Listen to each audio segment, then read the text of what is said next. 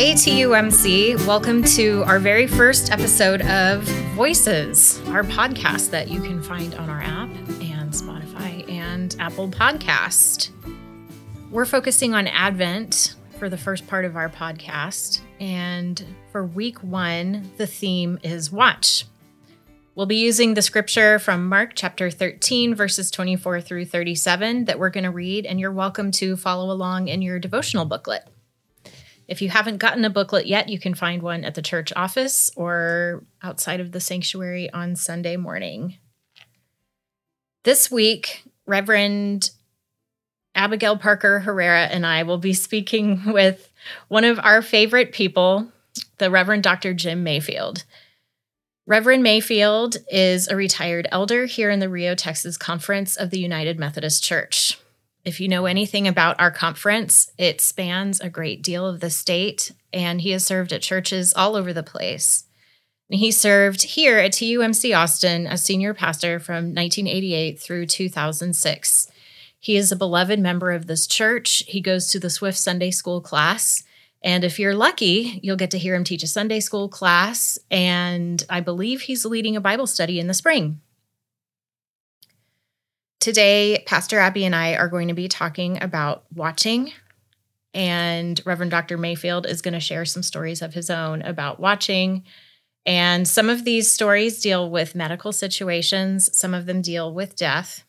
They're beautiful stories, but we just want y'all to know so that you can take care of yourselves.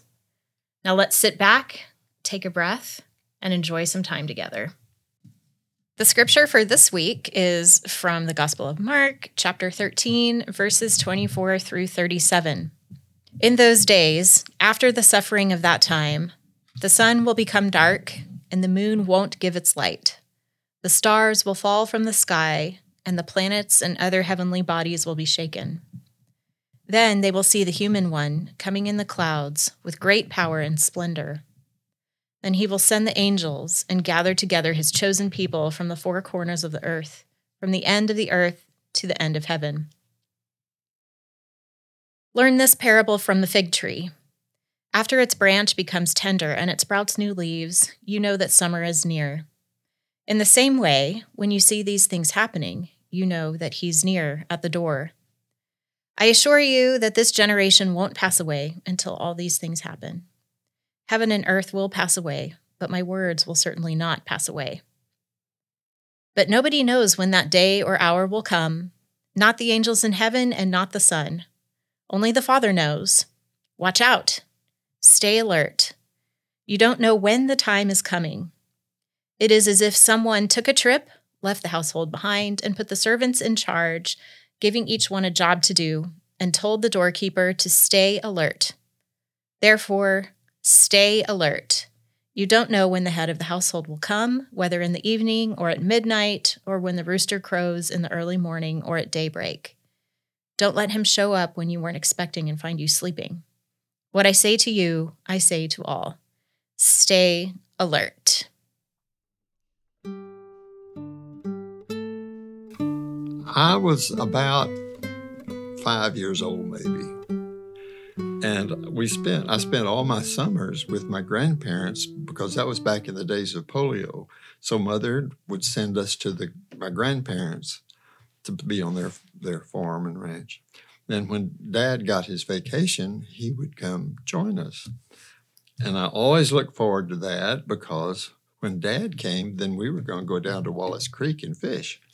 And that was a big deal for Daddy to come. And so on a certain day, Dad was going to come and leave there as soon as he got off work. We left about 3 or 4 hours away.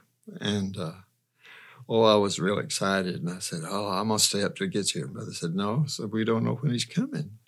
So things could happen. He may not get here till way after midnight. Well, I just wanted to be there to be an alert. So I decided, because I'd seen it work in a cartoon, I got some of my kite string and I tied it around my toe, and then I was sleeping on a pallet in the living room next to the fireplace. I ran it around through the entry area and tied it to the door. And so apparently Dad had gotten away earlier, and I heard Mother say, "Oh, he was already here." Well, I forgot about my string. So I went running out and got yanked to the ground.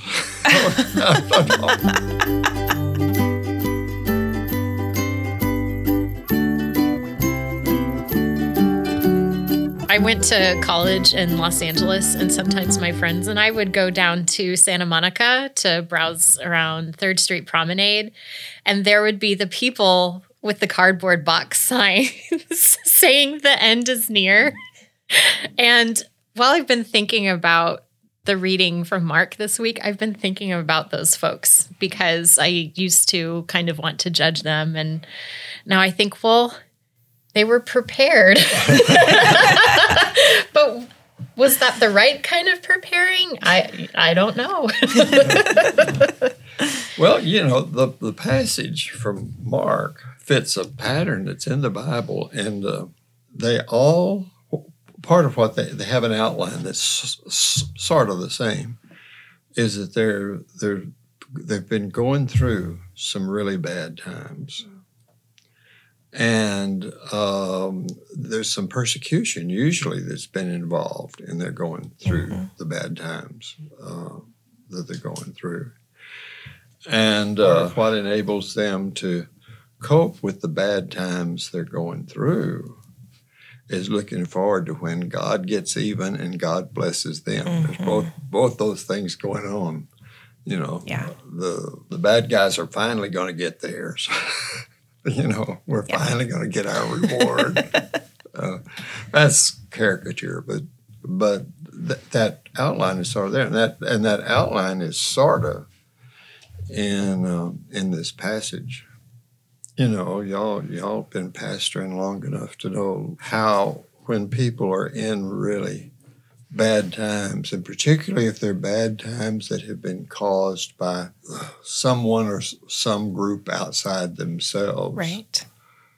There is a deep hunger for justice, and justice doesn't always come. Yeah, I was definitely, I was reading a couple of commentaries about this passage to get ready for today, and one of them talked about the tension of this particular text from Mark about the immediacy, like it's going to happen at any time, be on your guard, and the reminder that, well, God's time isn't quite our time, and how we live in that tension really is, part of the difficulty, I think, of being a Christian, right? Of wanting God to show up and wanting things to get right, and then trying to figure out, well, if it's not going to be today, what am I supposed to do with today? There's a real danger in going that direction too far, in that it no longer puts me as the servant of God. It puts God as the servant of me. Mm-hmm. And so, God, when are you going to rescue me and get all this stuff right? And I think the watching is not, well, when I was a child, I went to the movies almost every Saturday. And that was back in the days when they not only had a feature, they would sometimes have a double feature, and they would have the news, and they would have cartoons and cereal and all that kind of stuff. You always waited because you knew the cavalry was going to come, so you kept listening for the bugle call, so that they're coming from the distance to rescue the hero and usually the heroine. And that kind of thing. And there are some that have that outlook for God, and that's not exactly the way God works. Yeah. At least that's not been my experience. It certainly wouldn't fit any of the folks who, both Christian and Jews, who were caught in Hitler's situation. Mm-hmm. Bonhoeffer had left Germany to go pastor a congregation in London, and then the Nazi state. It was a state religion, really took over the state. And some people said, aren't you afraid the preachers are going to rise up? And he said, no, they're not going to rise up. Said they know where their money comes from. Bonhoeffer went back to Germany and ran the underground seminary. And, of course, with the spies and all, they got caught with that and corresponded with those students, all of whom at that time were put into the infantry and put in the front lines on the Eastern Front, which was a semi-death sentence of where that was. And at that point in time, particularly if you were in Germany, it was pretty grim. Yeah. It was pretty grim. And no bugles coming that way. There were no bugles. There was hope, though, the way Bonhoeffer faced his death. One of the last things he said, I can't remember the quotation exactly, but it was basically, for me, this is the beginning, as opposed to this being the end. But it's real easy for well-meaning Christians to get on that slippery slope of God's coming to the rescue. And it doesn't always play out according to our script. Mm-hmm. Well, I know when I read this passage, I think maybe it's because I'm not living under some sort of terrible persecution, but I get really anxious about the ways I'm really failing and not being a good Christian or not watching the right ways.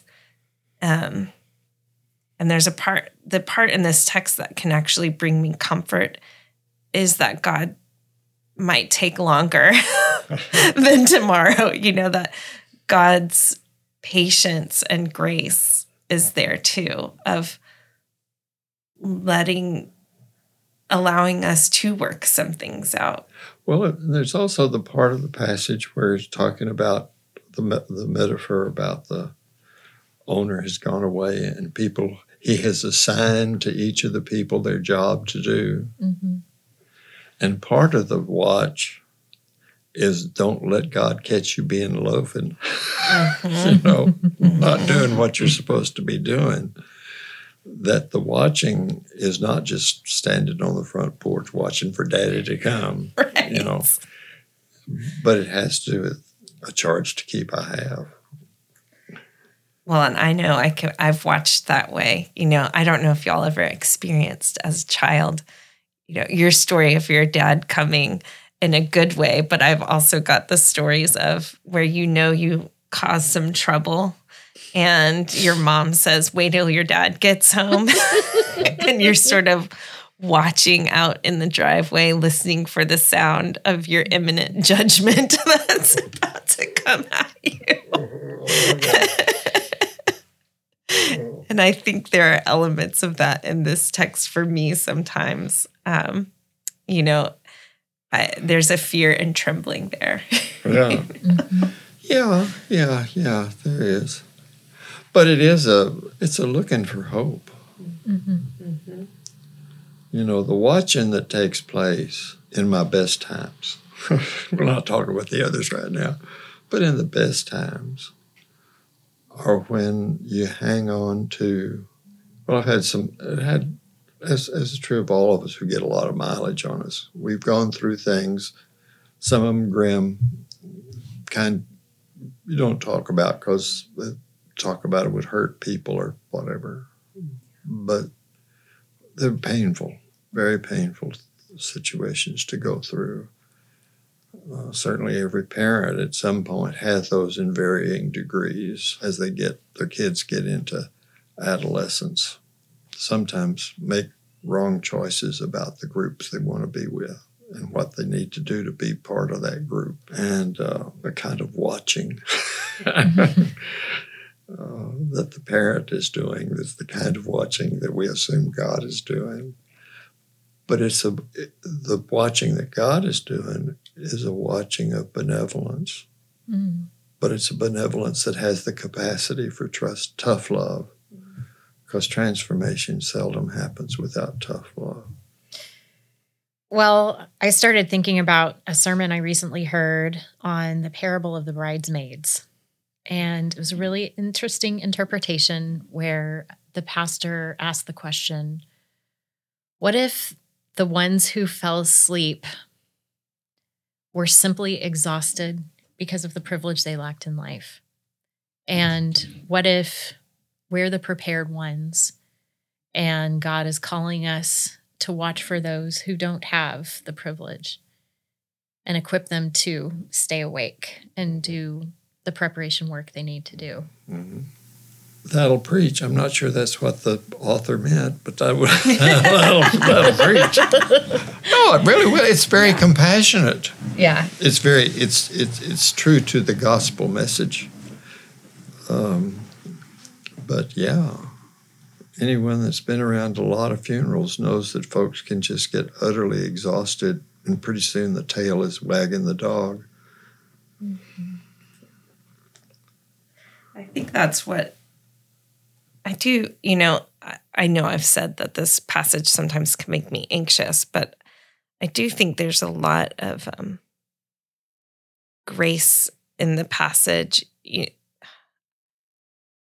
I think, and it might be a Protestant work ethic or something, maybe it's a very American thing to look at this passage and sort of feel like, okay, or maybe it's a very Methodist thing that I'm like, okay, what is the checklist that we should be doing every single day to remain watchful and prepared?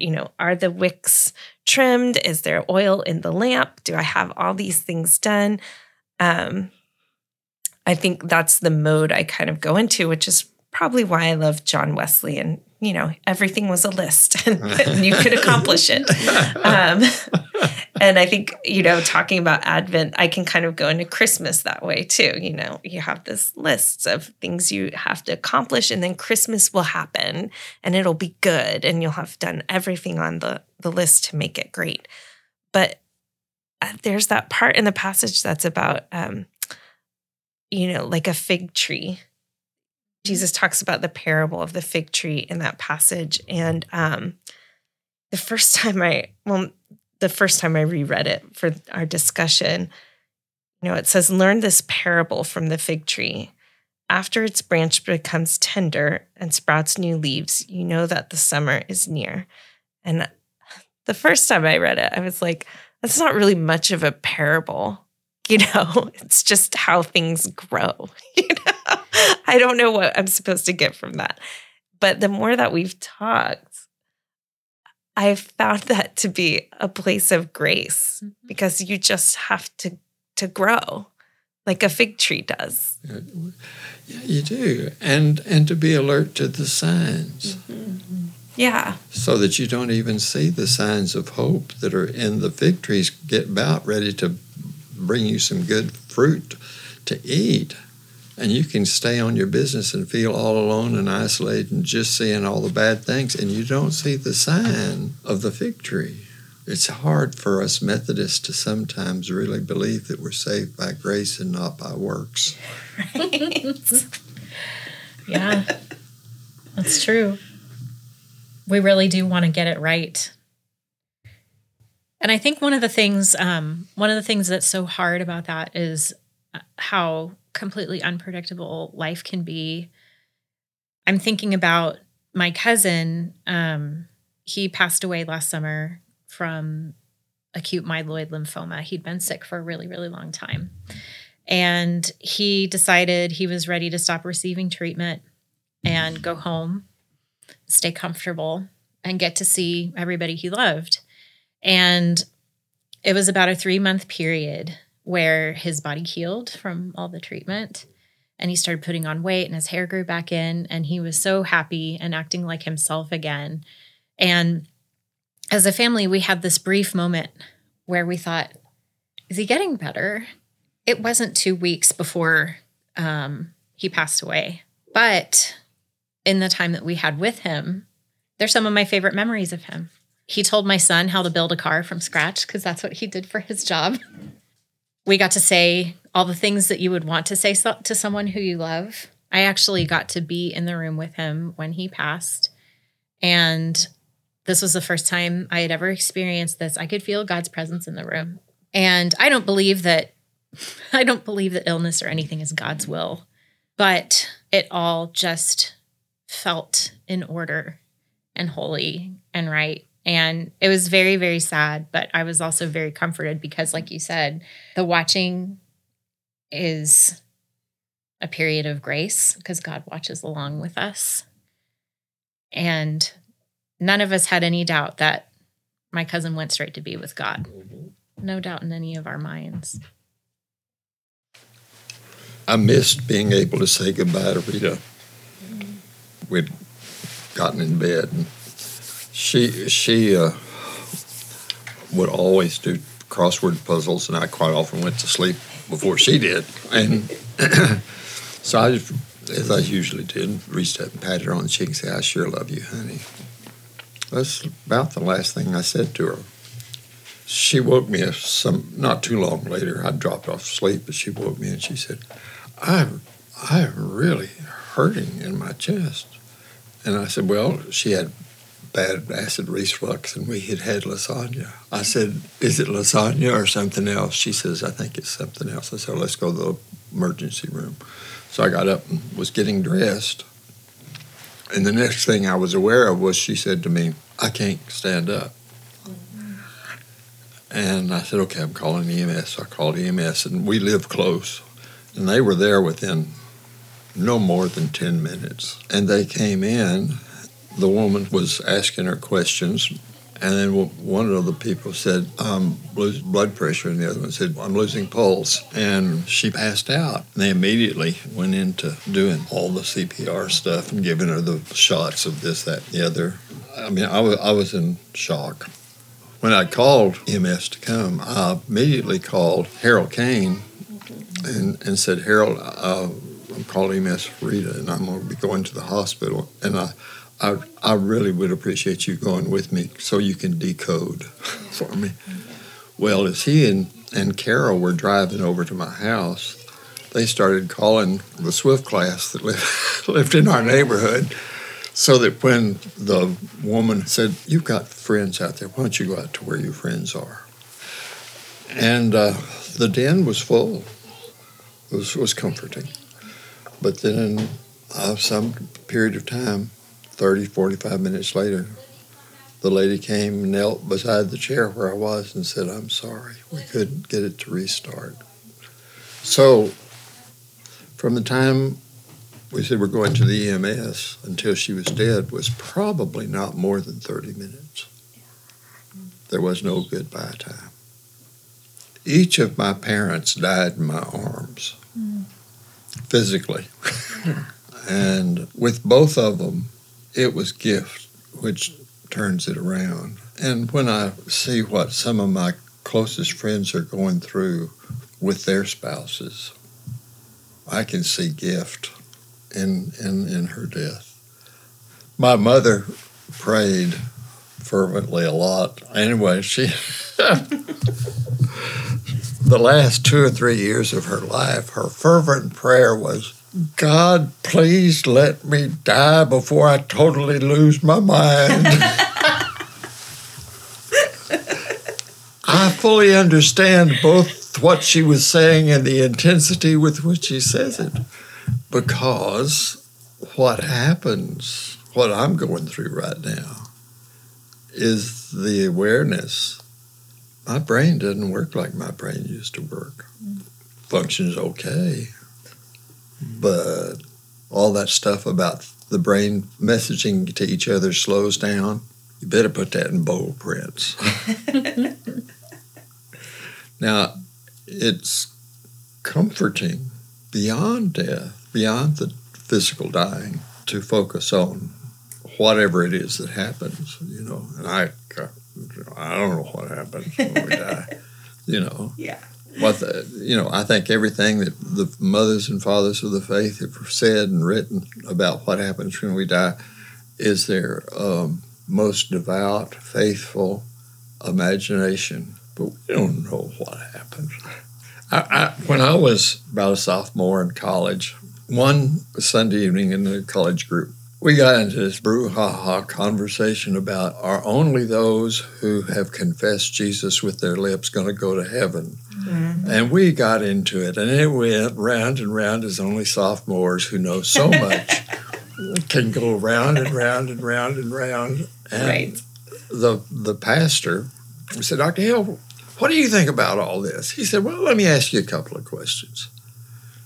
Says, do you believe that God is wiser than humans could ever, ever, ever comprehend? I said, yeah. Well, do you believe God is more loving than we can ever grasp? What are you worried about? Mm-hmm. You know, has to do with trusting. I think the more we get into trying to visualize and anticipate, it's when we begin to slip from faith into religion. There's a big difference between being religious and being faithful. Yeah. Being religious helps you if you're faithful, but being religious ain't what faithfulness is. That makes me think of your lists. Because do you like lists? Yes, they can be comforting, they can be grounding, and when there's a lot of uncertainty happening, and I know you have many things going on in your life right now, so you've got this list that you can always return to, and as long as you don't let the list rule you, you know, let God's grace work in and through it. I know an image that I'm going to be carrying into Advent from this conversation is the image of you watching for hoping that Rita would be revived. But that group of church members, friends, sitting with you, watching in the dark. I mean, that's the kind of list that I want to build. I want the list of people that will show up in the dark. The community of faith is the church, not the organization. Mm. And if it's not a community of faith, you're just in a religious club. Anytime you're having to cope with the oncoming future, there is a watching that takes place. I think our most significant living out of faith is when we live out of faith without thinking about living out of faith. Mm. I played football. If you're not playing the game, you don't play the game well. If you try to do all the fundamentals you've been taught, thinking about the fundamentals, you're not going to get anything. You're going to get run over. So that faithful living, all this other stuff is preparation for that birth or that death or that whatever. My mother's death was semi-humorous. She was aware that her memory was becoming an issue and a problem. She'd been asking us to come see her.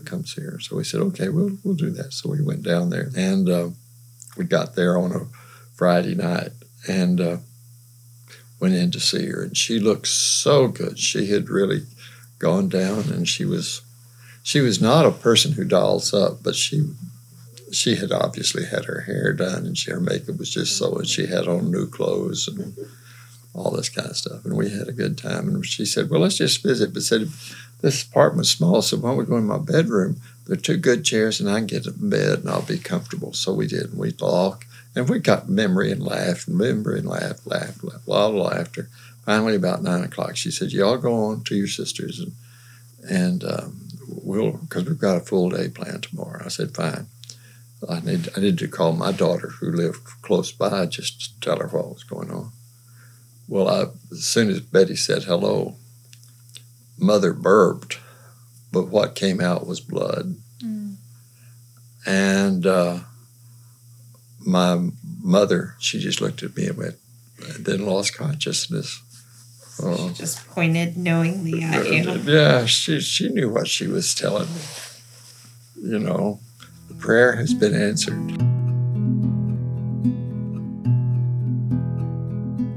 That was the Reverend Dr. Jim Mayfield, one of our favorite people. We're so grateful that he came today. And he talked about watching, which is the theme for the first week of Advent. And before we say goodbye, I wanted to let you know about a few things that are coming up. Next Tuesday night, December 5th, is going to be the all-church Christmas spaghetti supper. Come and build your own perfect pasta plate and enjoy some Christmas theme activities. And then next Sunday, December 10th, there will be a food truck from 9:30 to 11 serving up cinnamon rolls and coffee. And that Sunday is also going to be lessons and carols at all 3 worship services. Roland has a wonderful program with musicians, the choir singing special songs, and I think there's going to be some kiddos singing too, so you don't want to miss it. Blessings to all of you this week, and we'll see you next Friday. You're now a blessing for today. And if you're listening while you're driving, don't close your eyes, but feel free to focus on something that brings you peace or put something in your mind that helps you focus on God, even if you're on Mopac. Let's pray together. God, we give you thanks and praise for this time to come together and meditate on your word. We ask that you keep our eyes open. Let us be faithful to you in every minute of every hour as we watch for your coming. God, let us see you in every single thing we're doing. Let us have our eyes open and give us an awareness of your presence. God, this scripture is about the end of days and the beginning of something new. But help us understand that every single day is a chance to start over. It's a chance to be new again. Get rid of any anxiety that this scripture text might give us about you showing up in whatever we're doing. And instead, let us have peace as we look forward to the ways you are breaking into the world, even right now. Amen.